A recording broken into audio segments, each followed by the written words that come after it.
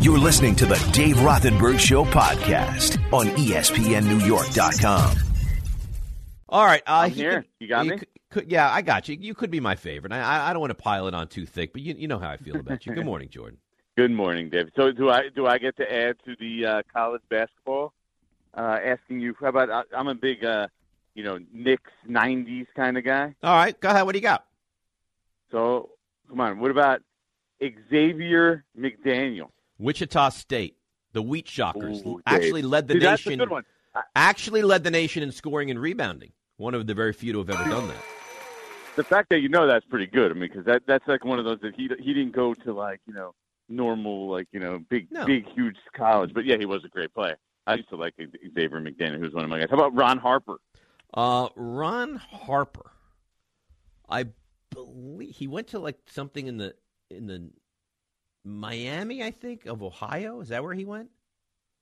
It's you're close. I think you're close there, but I'm pretty sure it's DePaul. I mean, you're right. I was thinking Rod Strickland. Sorry, Rod. How about you? Were Rod right Strickland on went that. to DePaul. Yes. Yeah, that's what I was thinking. DePaul, right? But Ron Harper went to. You got Ron Harper too. Ron Harper was also the Midwest. I believe that's right. I meant to say Rod Strickland. I went to the wrong. Knicks guard. We're really sticklers on knowing where the guy.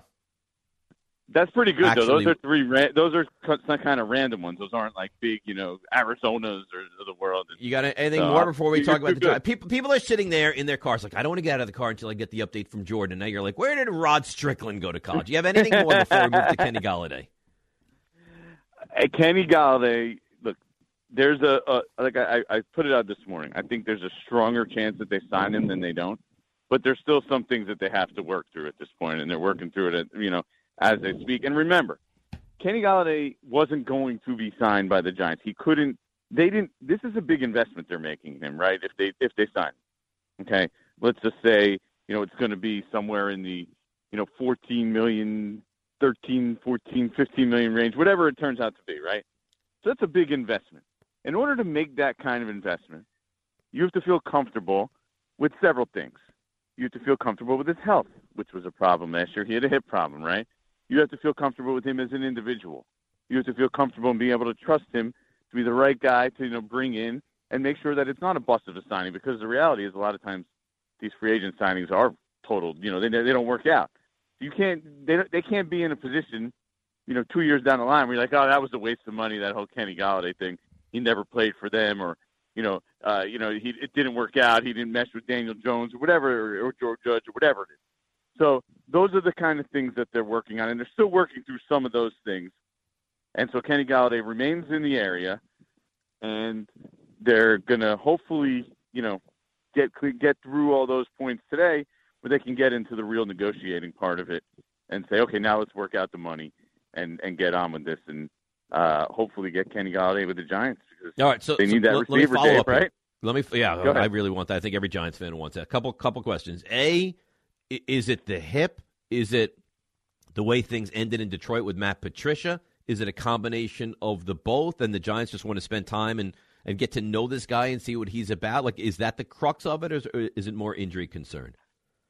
No, I think that's exactly what it is. It's the hip, and it's the, a lot of things went wrong at the last year at the end with Detroit. He did not, it's pretty well known, he did not get along with Matt Patricia. Matt Patricia also happens to be pretty close to Joe Judge, right? So, I'm sure Matt Patricia and Bob Quinn aren't sitting there, if they, call for a recommendation and saying everything was fine, rosy and peachy, when the reality is he didn't come back. A lot of people thought he should have come back, right, and been able to come back. And in the end, it was part of what ended up costing Bob Quinn and Matt Patricia their job, because they didn't win enough games, and they needed Kenny Galladay to win games. So that is a big part of it, but so is the hip. I mean, I don't think that's something you can just completely discount. The Giants are very conservative medically as an organization, and they need to feel comfortable that it's a good investment to make in him, not just with the character side, but also with the physical side. Today, you think today is the day that we find out whether Galladay is going to be a Giant or move on? Yeah, I do. I think by the end of today, the weekend at the latest, right? That you'll find out if Kenny Galladay is going to really be with the Giants or not. Now, here's what I need from you. If he's here already, though, let's just say this real quick. If he's here already, there's been some sort of financial parameters laid out, right? So it's not like they're gonna be like, whoa, that's what you're offering. So that is at least to some degree been addressed. Here's what I'm going to need from you. I'm going to need you to send me updates along the way. I want text updates. I want to know when he's leaving the building. I want to know when he goes to the airport. I want to know what he has for lunch. I need to know along the way what's happening with Kenny Golladay, okay? I mean, have I not been sending you texts? You have been doing a beautiful job. He is Jordan Raanan, doing a beautiful job here on 98.7 ESPN as well. All right, so Golladay this weekend, and better chance that he is a Giant than not a Giant. Is that what I can surmise from that conversation? Exactly. Okay. I put it about 60-40, let's put it at. Slightly, like I said, slightly more likely than not likely. Adoree Jackson, walk us through that one, and how big of an addition would that be? Because he's a pretty good young corner. Yeah, the interesting part is you say, how the heck they going to afford Adoree Jackson and Kenny Golladay? And I'm also sitting there saying the same thing. And so are some other teams, because Adoree Jackson's going to get paid, but the Giants, they're heavily in the mix of that. I mean, you could perhaps even call them the favorite right now. I don't think that would be a ridiculous comment, but obviously a lot can change. They have to come and see him also. Adoree Jackson did struggle last year. I believe he had some injury concerns too. So again, that's something when you bring in a guy, they're very heavy into looking at, and we're going to see. But he's the perfect complement, if healthy, young cornerback, speedy guy that can run with the faster receivers, with James Bradbury on the other side, who's if you're going to pick apart his game and say his one weakness, he's not the speedy guy. You don't want him guarding the really, really the speedsters. So really seems like a perfect complement to James Bradbury. And if the Giants could get him in, I think that'd be a great move, personally. So you said you don't know how they're going to get them both. Is it a pipe dream to think that they could get Golladay and Jackson and add both of those guys to this team? I don't think that they would bring Adoree Jackson in if they didn't think it was at least a possibility that they could do both. Wow. And they can make it work. Like, I think, something I had heard originally was that Golden Tate might be a post-June 1st cut, which then would create some more money. I don't really know for certain if that's how it went down. I'm trying to find out, but that's one way that perhaps they could be adding more money. There's also the Nate Solder move that still hasn't officially gone through. That'll give them some more money, and then restructuring a couple contracts, which I'm sure they'll have to do if they go that route. But those, if you do that, they probably can make it work. And I think they view it as, hey, in a perfect world, if we could get both these guys at our price that we think is a reasonable price, and that we'll do it. Does it help the Giants right now? Jordan Raanan with us here on 98.7 ESPN, covers the Giants so wonderfully. It keeps me up to date all the time with constant text. Does it help the Giants it really feels like the wide receiver market, free agency, is very depressed right now. You look at what Schuster got. Right? I mean, this has to play into the hands of the Giants, I would think. Yeah. The idea that, it came out yesterday, Kenny Golladay wants $18.5 million a year. Yeah, I want $18.5 million too. And I have almost as good a chance, it seems, of getting $18.5 million on the market right now that Kenny Golladay has. I mean, that's just what the market talks, and certain positions get paid, and wide receiver, it's not the one that's making the money this year. Now, Kenny Golladay, in retrospect, he almost got a deal from the Lions. I know people have said that was over $18 million as well. Their offer, I don't think that was the case either. It was never in that range. So, once free agency started here and you see these deals, I mean, who's the highest so far? It's like, 12? I think no one else top. Well, top I guess 12. Robinson because of the franchise tag, right? But as far as like legitimate contracts, I'm talking about. You hit the open market, right? Yeah. What is the open market said? Like, it speaks for itself. So, like, Will Fuller was in like the 10 range. Yeah, and he got a 1-year deal also. Yeah. So, I mean, if Kenny Golladay gets like 14, I wouldn't be surprised. If it's 14, 15 maybe, and if the numbers are big at the end, I bet you it's probably going to end up having to be phony money that he'll probably never see. All right. So here's my thing. If you tell me the Giants finish free agency and this is what they've done, Kyle Rudolph and some nondescript fullback and Reggie Ragland and Mike Glennon, I would lose my mind. If you tell me the Giants, I think most Giants fans. What'd you say?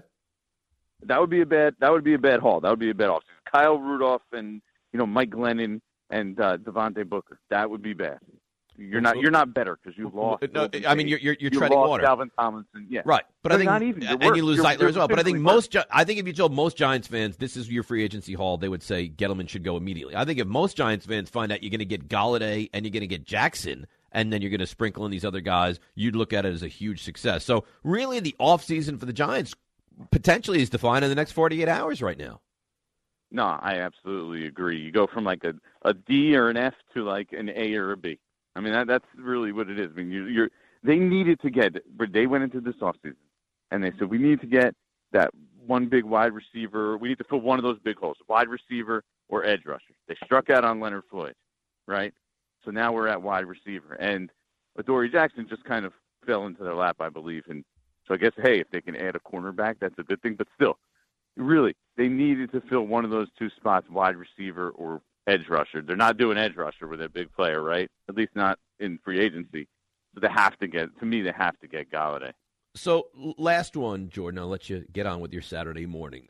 If the Giants do land both these guys potentially, do you think that impacts what they do via the draft late April, or do you think there's a good chance that they could land Galladay and still go with another receiver with the 11th overall?